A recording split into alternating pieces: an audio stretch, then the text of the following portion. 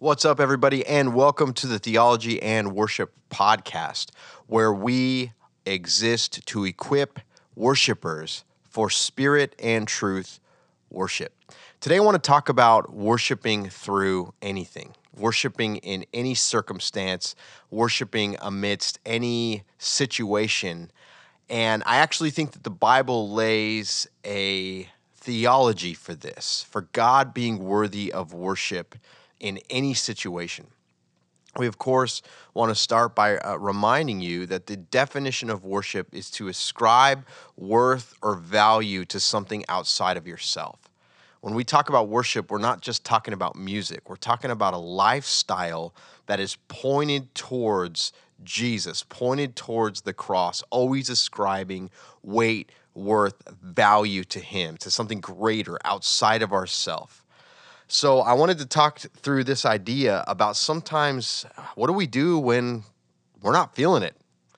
What do we do when it seems like our emotions are just not there? I want to talk about worshiping through any situation. I've been reading lately through the book of Psalms, and it's so interesting to watch. Like, David is this archetype of worshiper. He's this bar that we set up here for us to reach towards as a perfect worshiper, a perfect worship leader, called by God, a man after His own heart.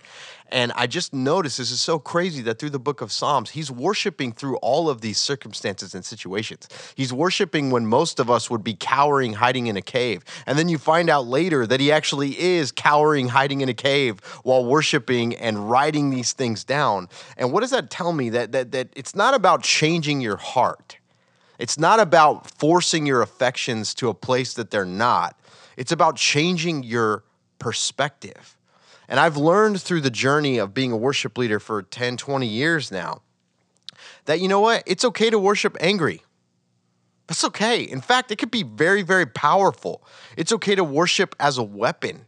It's okay to grab that song and just thrust it at the enemy in anger and frustration at the ground that he has been taking around you and in the relationships that you find surrounding yourself. It's okay to be mad about that and to worship through that frustration. It's also okay to worship prophetically.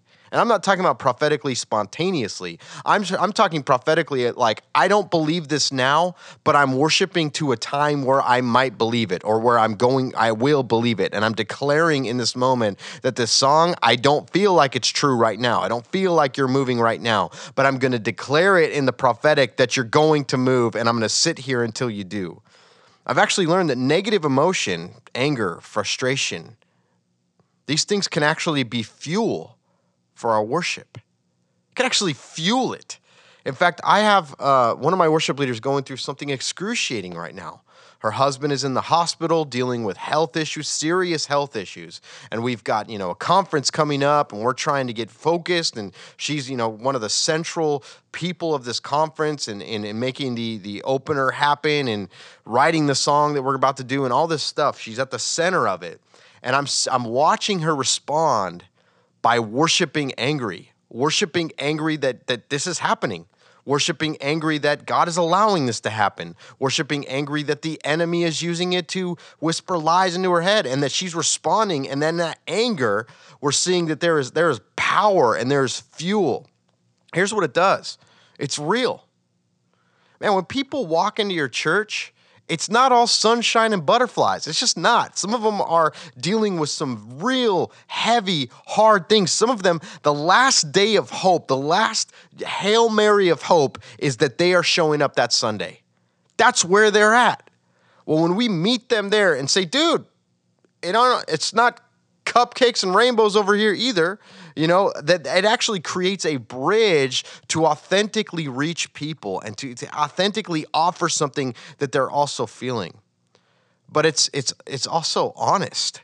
This is who we are. Like, we're on this platform, which can be translated as a pedestal. And for us to come and worship in sadness, worship in sorrow, worship in lament, which, by the way, all of these things and the cumulative principle are seen throughout the Bible, seen throughout how Jeremiah responds to his people in captivity, how David responds to being on the run from Saul. Like, these are real emotions that people have worshiped through. Our great heroes of the faith have worshiped through. When we actually are honest about where we are, guess what? It frees people. It frees them.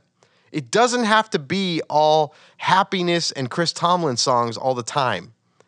It doesn't have to be how great is our God endlessly into the sky. It can be like, where are you, God? Where are you? I'm begging for your presence to fall in this place because I've yet to feel it today and I need it desperately. That's real. It's authentic. It's honest. And guess what? That frees people. Religion is what says you don't need. You don't need to be in need. You can fake a happy smile. You can fake that everything's okay. Joy, authentic relationship with Jesus is, hey, I need you right now. I'm in desperate need. It feels like you're not even here. I need you to show up.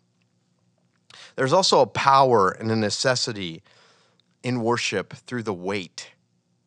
It's okay to wait on God. It's okay to be unsure about how you're going to get through the next circumstance, the next situation. It's okay to beg for his presence. It's okay for you to wonder, where are you? I'm in this situation. I don't know how to get through it. I have not heard your voice, and I need you to come through. I think of Psalm chapter 40, verse 1. I waited. This is David, right? I waited patiently for the Lord. I'm waiting here in this moment. I'm being obedient to keep singing, to keep believing, to keep praying, but I'm waiting here patiently. And he inclined to me and heard my cry. He drew me up from the pit of destruction, verse 2, out of the miry bog and set my feet upon. We have songs about this, actually. It's so crazy that we read this, Psalm 40, verse 1, 2, and 3, talking about this pit, talking about this miry bog, talking about him finally setting my feet on a rock. But we don't realize that he lets David get in the pit. He lets David get in that bog, in that sticky swamp, in that mess. He lets it, and that takes time, right? To dig the pit. So a lot of times we find out we're the people digging our own pits. He allows us to fall into that pit that we might cry out for him to save us and then wait patiently for him to finally pull us out and set us on that firm, secure foundation. All of life is a reminder that we need Jesus, and the necessity of waiting is a necessity to point us to the cross. Now, I want to be careful here because I truly believe you can't worship stoic. You can't worship void of emotion. You can't ascribe worth, weight, and value to something outside of yourself while feeling nothing in your heart. But you can worship in the wait.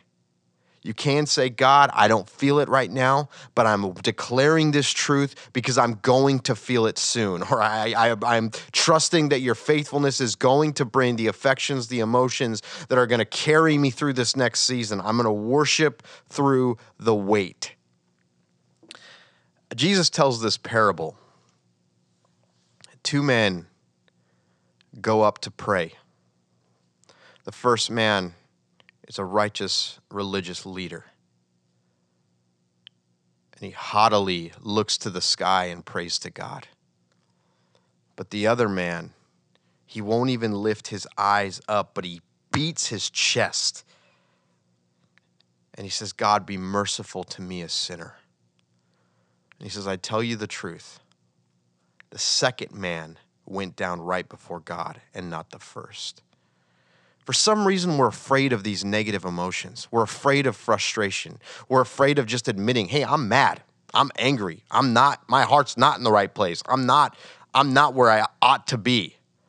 We're afraid of bringing that to the platform. We're afraid of being honest that that's where we are.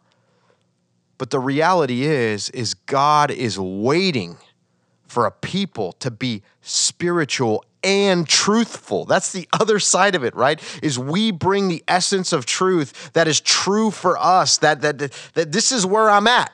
This is who I am. This is the level that I can bring you today. This is all I've got left. You know, I asked my team for 100%. It's a saying, 100% of what you have left.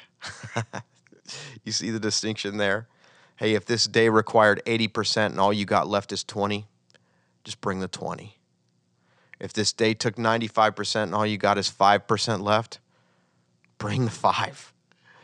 Because God is only after what's real and authentic. He's not afraid of negative emotions. He's not afraid of anger and frustration and doubt.